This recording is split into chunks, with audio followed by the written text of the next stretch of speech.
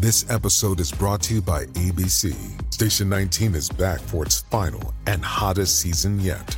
Andy finally becomes captain, and she's going to give it her all to be the best leader the station has ever seen. Will she succeed?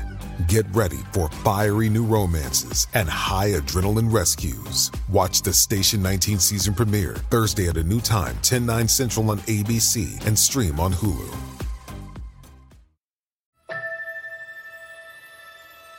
A marriage that was supposed to last forever.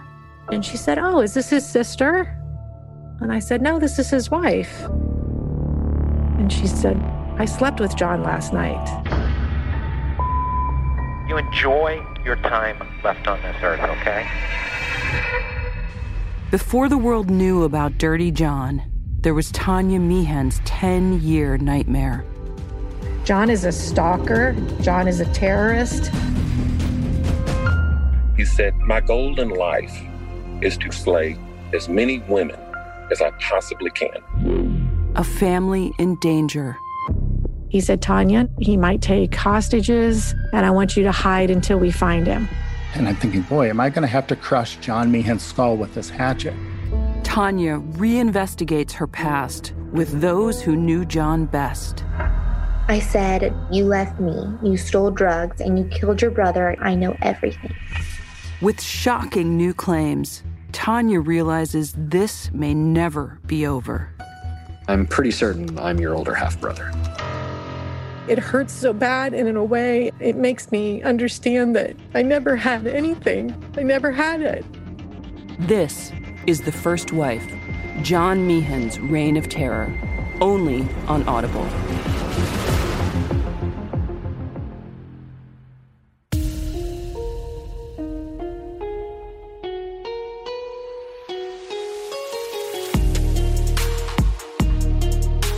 Hey, lovely listeners, and welcome back to Crime Analyst and the Intelligence Cell. Well, yes, I've wrapped Gabby Petito for now, but things are still bubbling away. There's still news breaking, so I may well do an extra episode. But as I said at the end of the last episode, I really wanted to share this fascinating case with you and really illuminating interview with Tonya Bells. Now, Tonya's name may not ring a bell, but Tonya was Dirty John Meehan's first wife of 10 years. And if you listened to the podcast Dirty John or watched the show, you'll know it focused primarily on the latter years of John's life, with really little attention to who he was prior to targeting and marrying Deborah, or the decisions that he took to get him to where he was when he met Deborah. And suffice to say, there was a lot going on. And he absolutely honed his tradecraft across his life course, just like all serial perpetrators do. Now, with every case, I always want to do a reinvestigation and what I call a psychological autopsy to understand a serial perpetrator and psychopath like John Meehan. Those who knew him hold up a mirror to him and help us understand the early identification, intervention and prevention lessons, i.e., how do we spot the John Meehans of this world far earlier and better protect women and children? Well, you're going to hear all about that in this interview with Tonya. And I do just want to take a bit of time to just acknowledge how courageous and brave Tonya really is to embark on this journey of discovery and to share it with you all. You'll also hear it in The First Wife, John Meehan's Reign of Terror, as we documented our reinvestigation and Tonya's journey in this investigative podcast. Now, that was the clip you heard at the top of the episode, so be sure to check it out. The First Wife, John Meehan's Reign of Terror is on Audible. And for the first time, you'll also hear in depth from Tonya and John's daughters, Emily and Abigail, who are simply amazing. And for me, it's really important that you hear their voices. You see, children are not just witnesses to domestic abuse and coercive control. They're victims too. And I can tell you, if he threatens Mum, if he threatens to kill her, he's not a good dad. Plain and simple. We absolutely must listen to children's voices and ensure the decisions that we take as professionals are truly in the best interest of the children. Also, before we dive in, I want to give a trigger warning. This interview, which will be in 2 parts, may well be triggering and it will be angry-making. You see, often in cases, the victim is not just fighting to survive, but they're having to fight a system that's determined to put them further at risk. And what I can tell you is that perpetrators who seek power and control will use those systems and the professionals in them to continue to victimize their ex-partners and children. So with that having been said, here's my behind-the-scenes and candid interview with Tonya about her battle to keep herself and her girls, Emily and Abigail, safe from John Meehan and a system that seemed determined to put them in harm's way.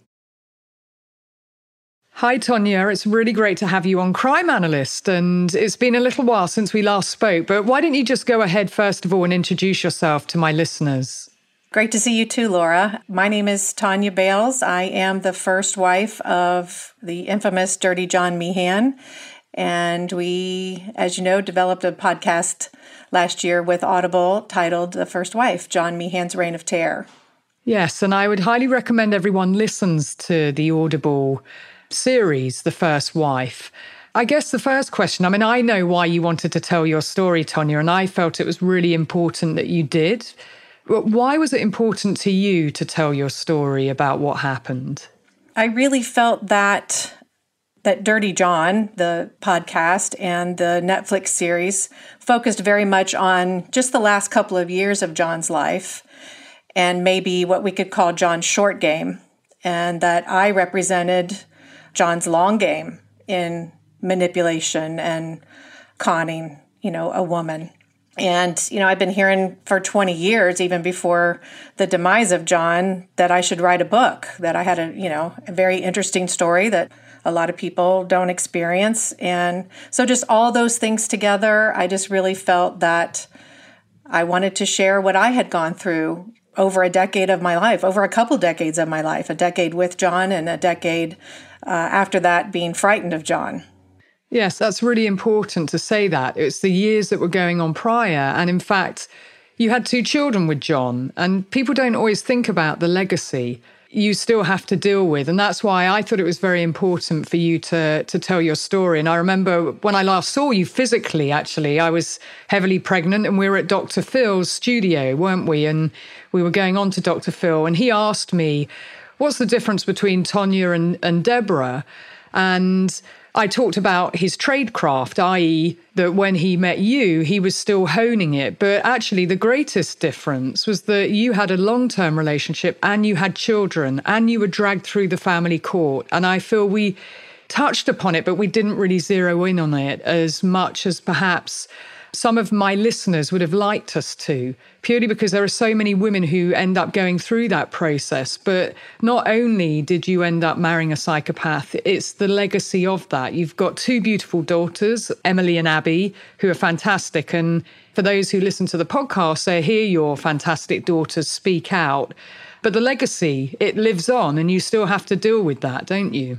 Yeah, I deal with, their feelings, their emotions, their relationships as women now looking for spouses. And as people learned in the podcast, or will learn if they listen after this, John is the gift that keeps giving. There are gifts that are still coming from him, from the grave. Now, said very much tongue-in-cheek by Tonya, for those who don't know Tonya's sense of humour, that you and both your girls actually use humour to cope with things, which lots of people do. Mm-hmm. And, when you go through something, some might say that this is extraordinary, but in another way, actually, it's not. There are hundreds of thousands of women all across the world who, unfortunately, get into relationships with someone who may use coercive control.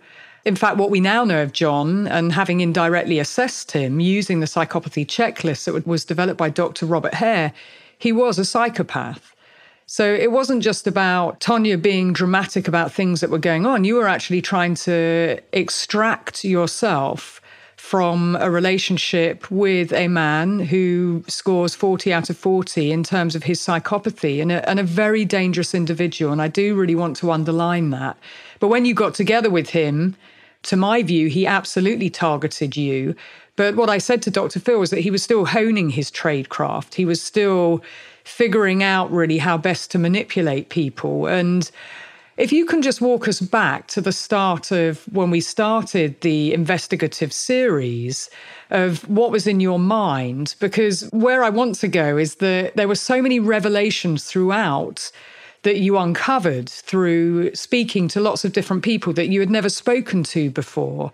So what was your hope in terms of doing the podcast? And it's a different process from writing a book, but what was in your mind, if you can share with people at the start, if you can take us back to that starting point?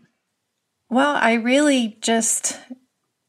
knew that there were people other than me that John conned. I use the word con. I know you don't like that word, but I can't think of a better word to use. Manipulated, lied to, scammed.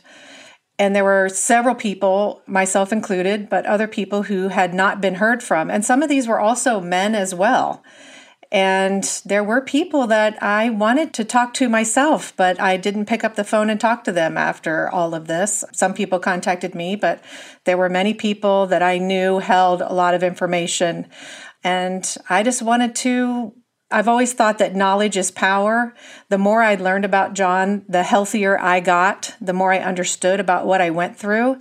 And if there was anything left yet to know, I wanted to know it. And I still think there's probably more that I don't know.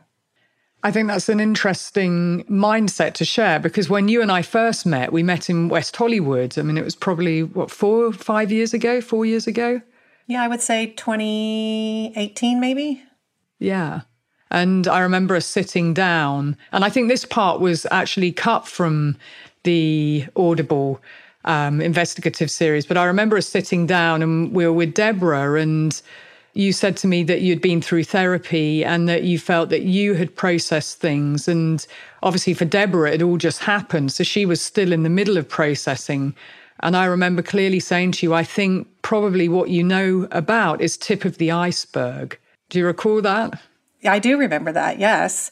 And all I can say is I felt like I processed what I knew, and then we dug up things in this investigation that I didn't know, and that I had to process new things all over again. Some very painful things that I learned during the making of this podcast. Yes, and I want to ask you about that, of what stood out. And why I bring back up that conversation is because, actually, Tonya, whenever I work with women, I always say, you only know what you know.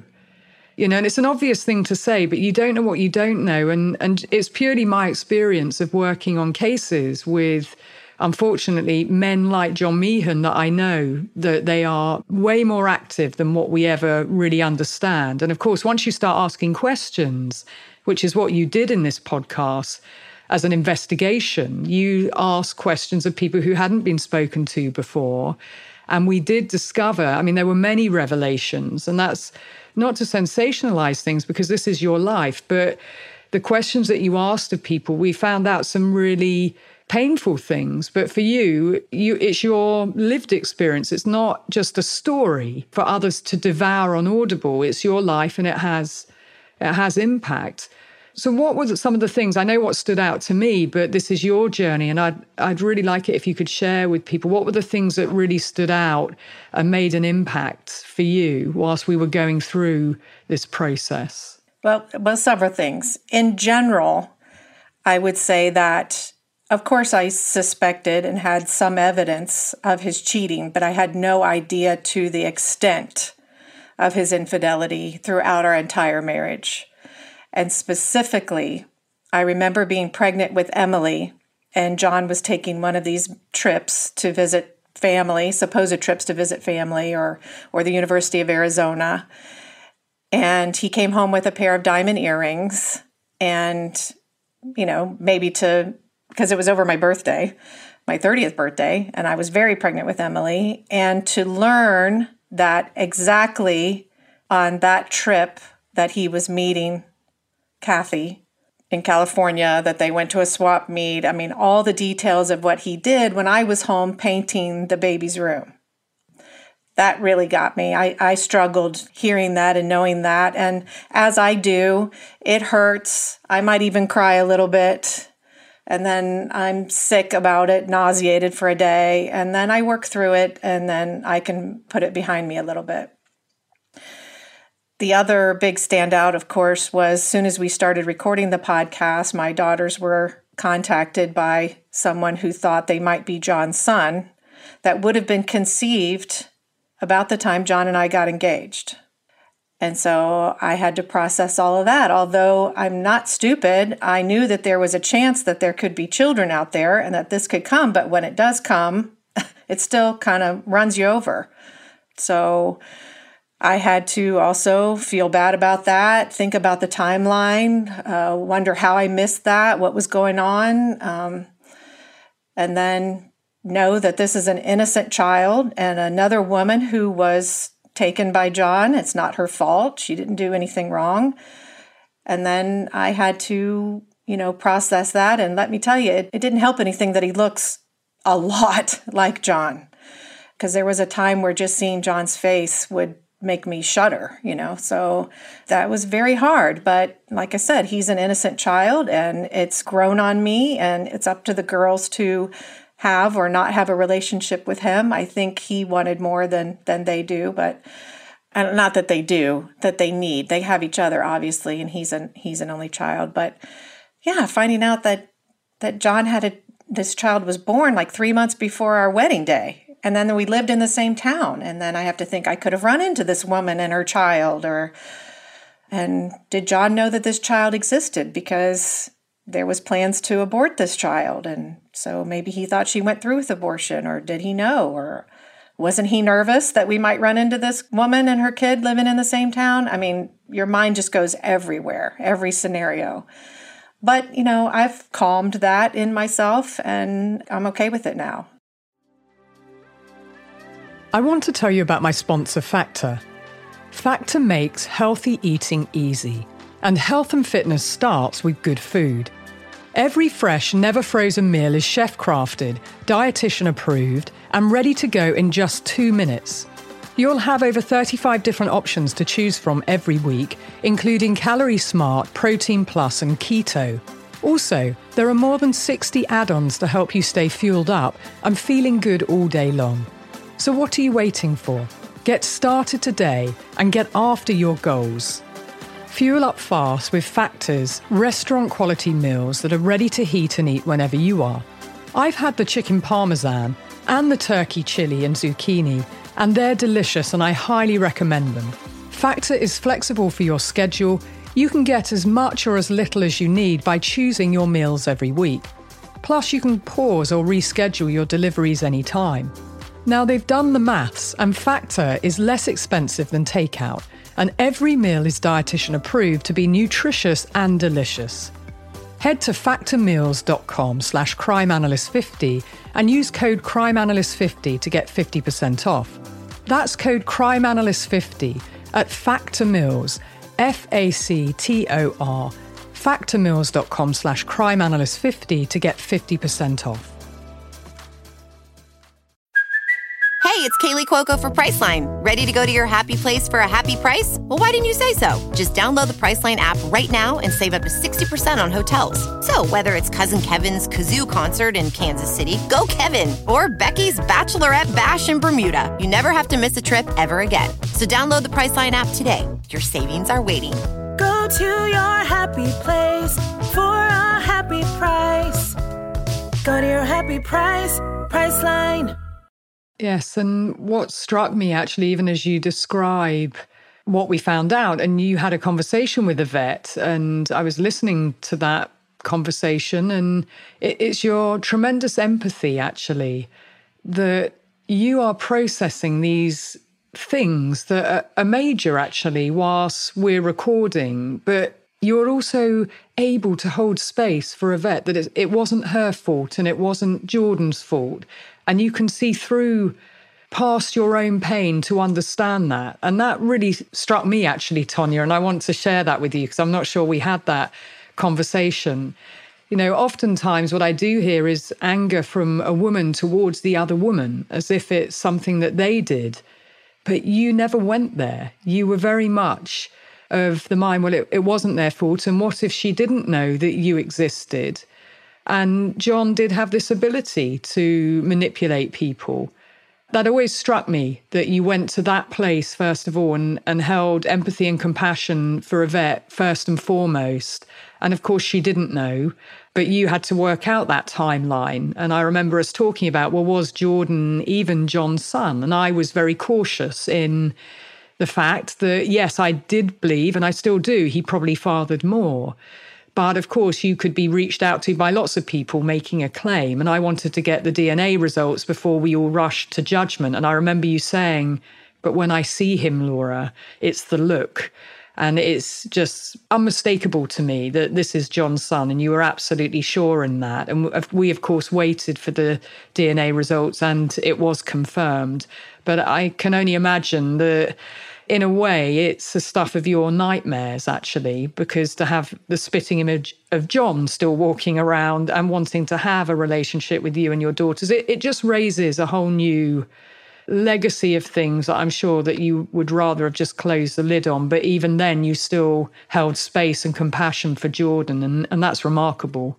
Well, I appreciate you saying that, and I don't know where I get that from, except that I know what it feels like to be a victim of John's. And I also always think it's your partner's decision to have the affair.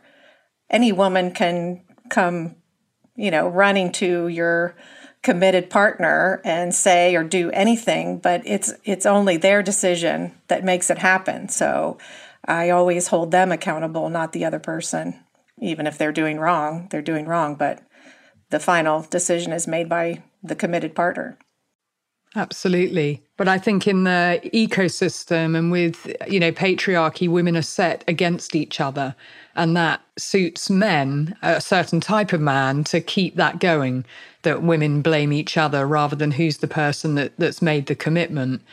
And of course, we found out lots of other things too on this. It was quite a remarkable and an intense journey, wasn't it? In a short period of time where you're having to process real time. And I'm not sure people really comprehend that. It wasn't done for being on the microphone or producing a podcast. And the timing was serendipity and synchronicity, really, wasn't it? You can't plan that when you're in production, that these things show up. But you were having to live and breathe it and process it real time. And we were trying to be respectful to you, of course, but capture these things in the moment.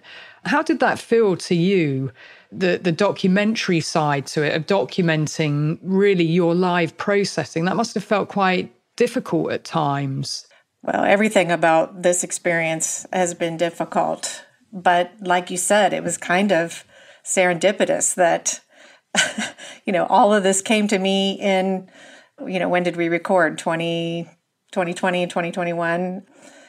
I mean, I could have found out any year between 1990 and the recording of the podcast. So yeah, I mean, it's hard, and I'm doing it in front of, I know you. I would consider you my friend, but you're a friend from across the country, and, producers and editors, and they're all, I think it probably made them as uncomfortable as I was, because they hear me hearing things for the first time.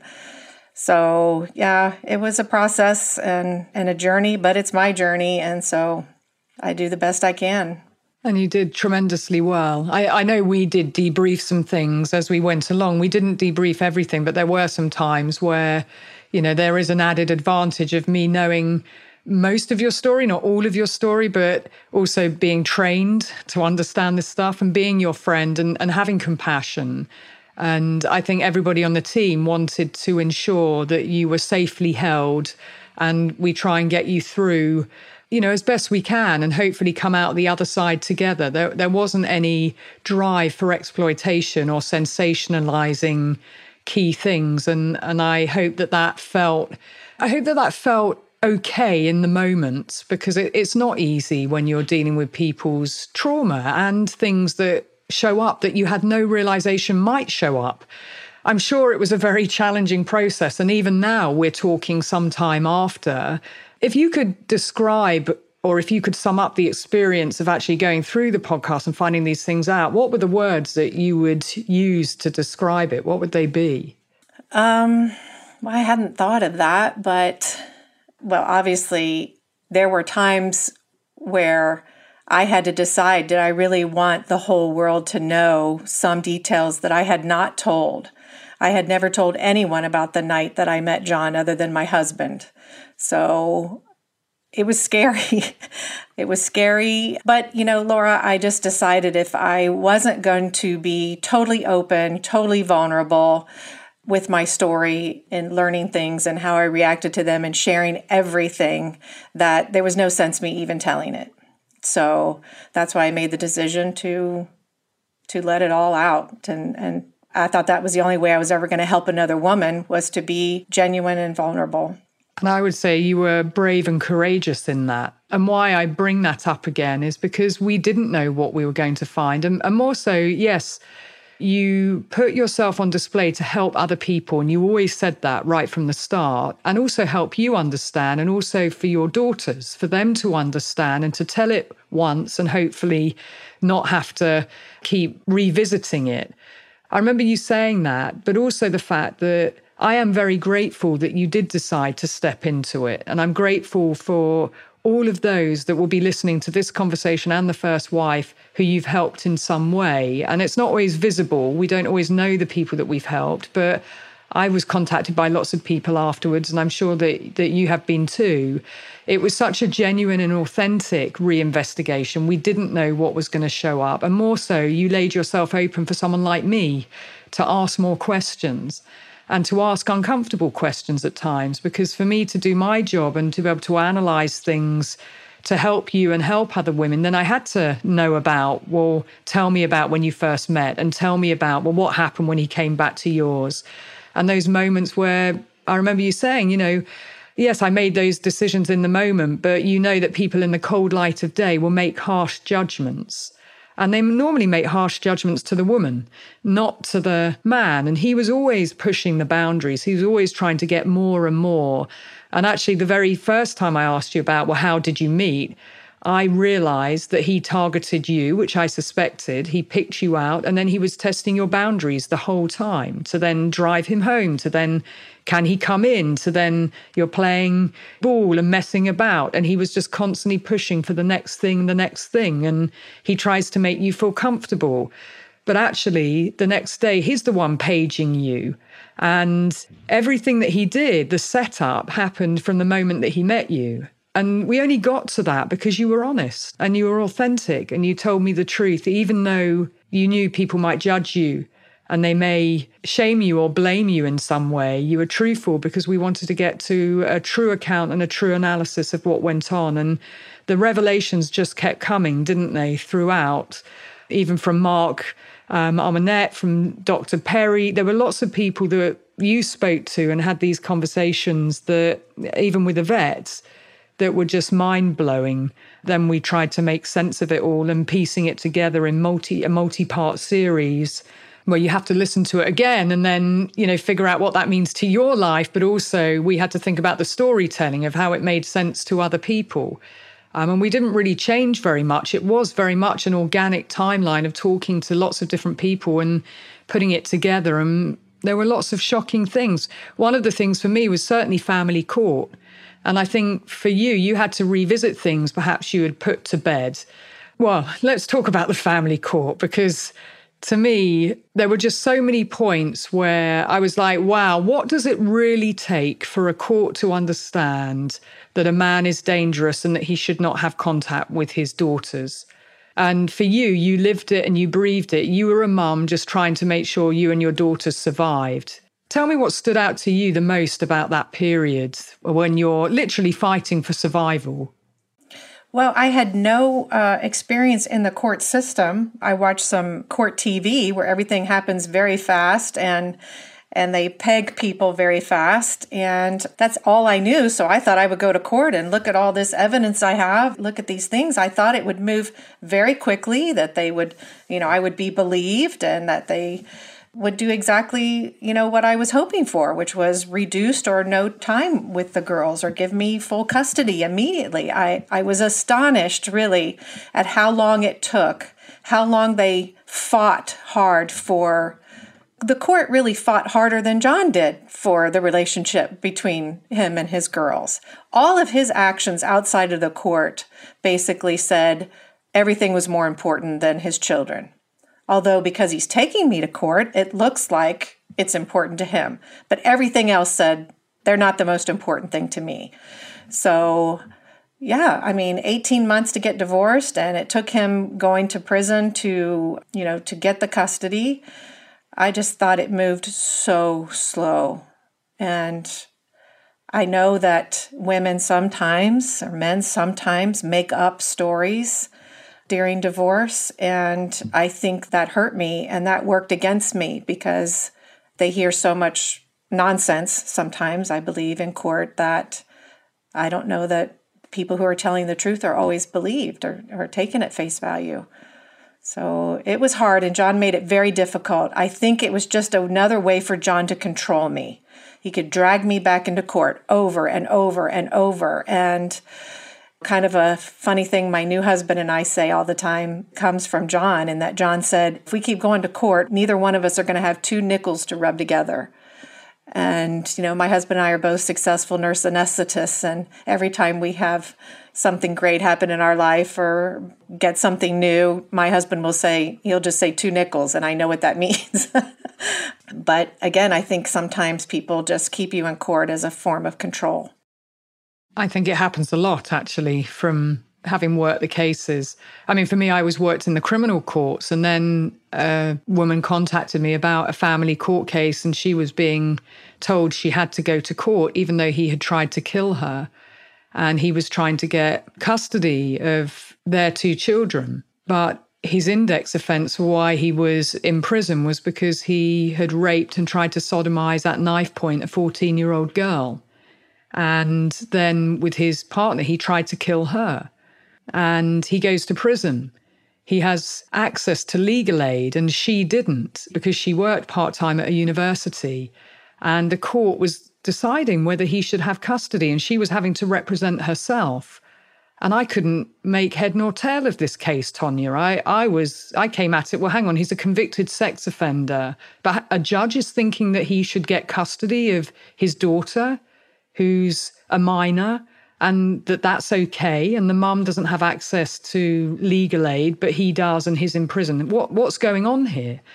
And the mum had reached out to me. She'd seen me on a TV program, and I remember jumping on a train to meet her. I spent 3 hours with her, and I just thought, how can we understand how dangerous he is in a criminal court, but not understand in a family court? And then I realised the 2 didn't speak to each other.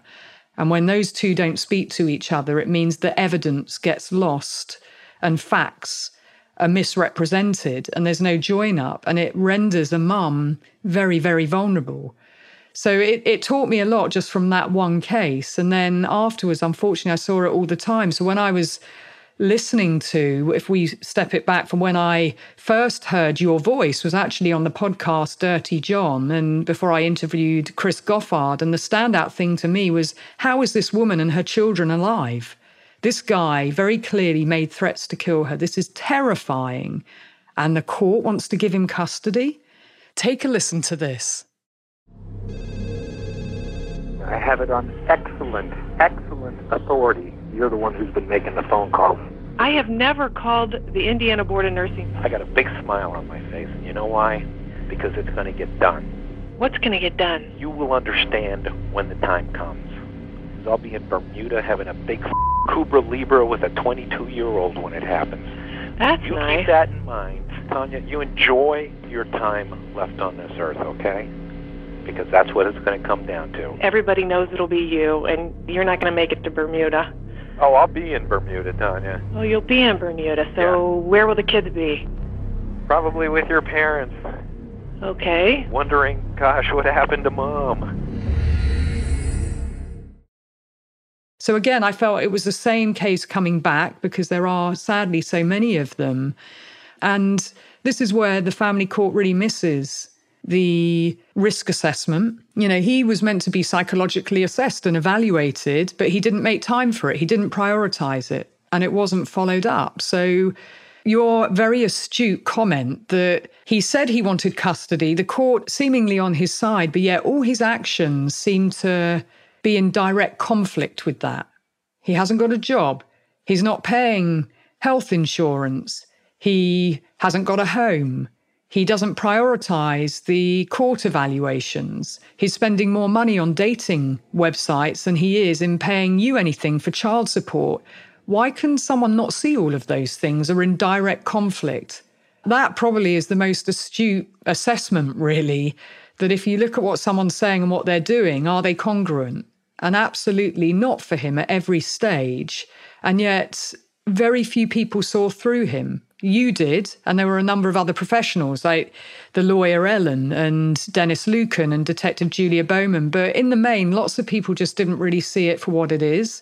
But for you, that war of attrition, that constant where you're going to court, where you're having to fight your corner, where things are being misrepresented. And I remember even when he was being investigated by the DEA, none of that was available.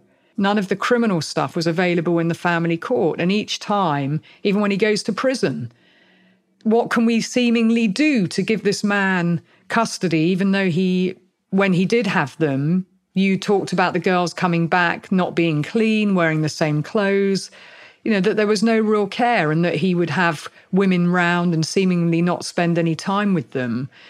And I think that equally, when we think about the risk assessment, he made threats to kill you. And he made threats to take the girls away to Bermuda. He wasn't paying child support. He had no job. There was separation. There was coercive control. There was stalking.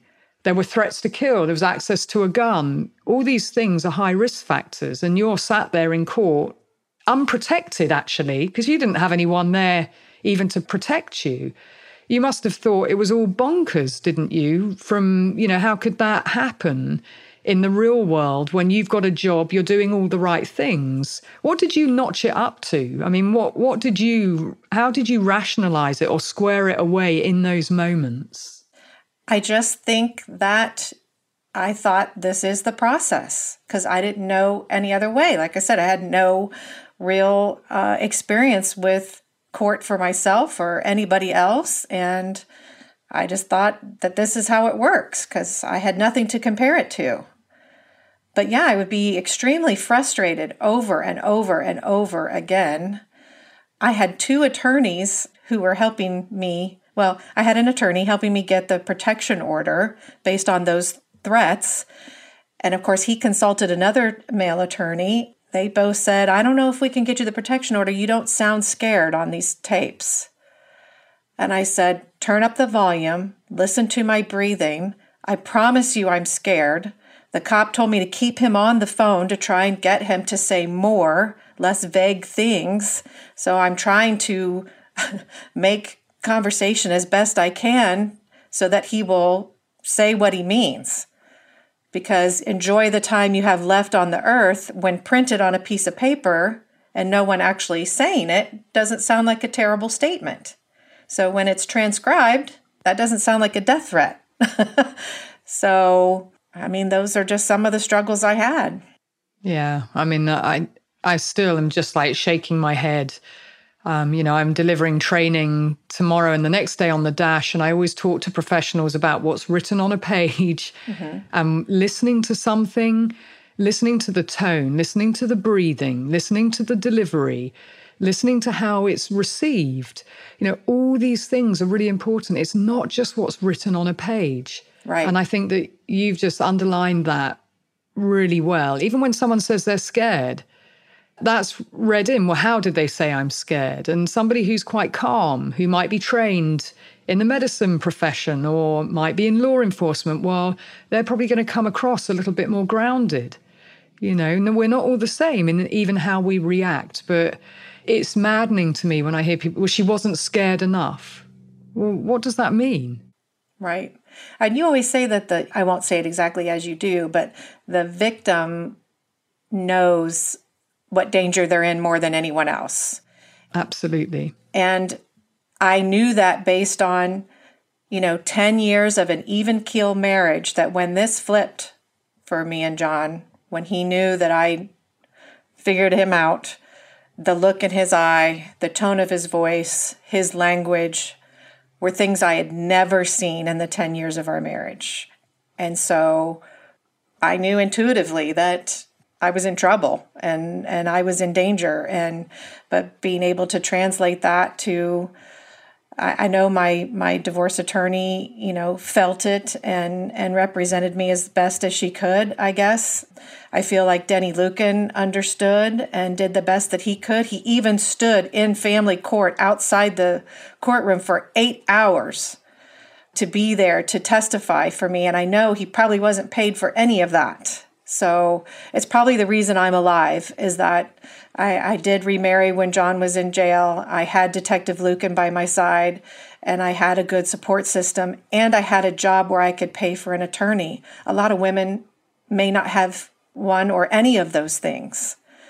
I had to be an advocate for myself, and that showed in all of the journaling that I did, that I saved everything, that I recorded phone calls of everything. I had to represent myself as best I could because I'm the one who cared the most, right? I'm the one who's protecting my daughters from their own father. It's something I never thought in a million years I would ever have to do. Okay, I'm diving back in here because I'm going to wrap on that very important and powerful point. Tonya had to step up and be her own advocate and protect the girls from their father.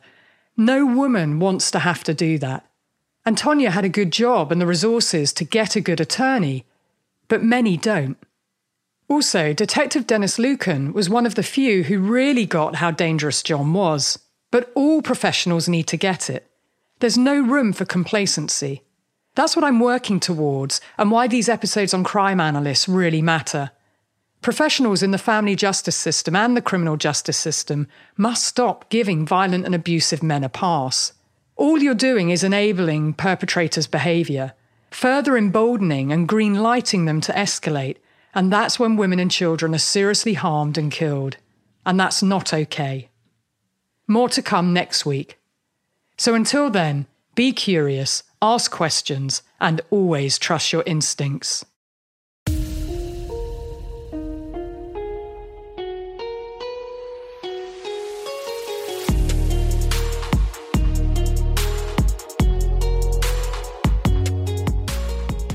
Here's my final 2 cents before the episode wraps.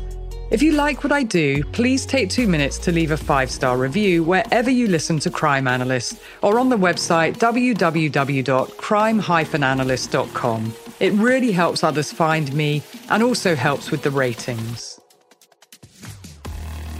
Crime Analyst is written, produced and hosted by me, Laura Richards. Sound engineering by Jason Sheasley at Abridged Audio. Cover art and graphics by Chris Rowbottom at Syndicate, and music by Kilrude.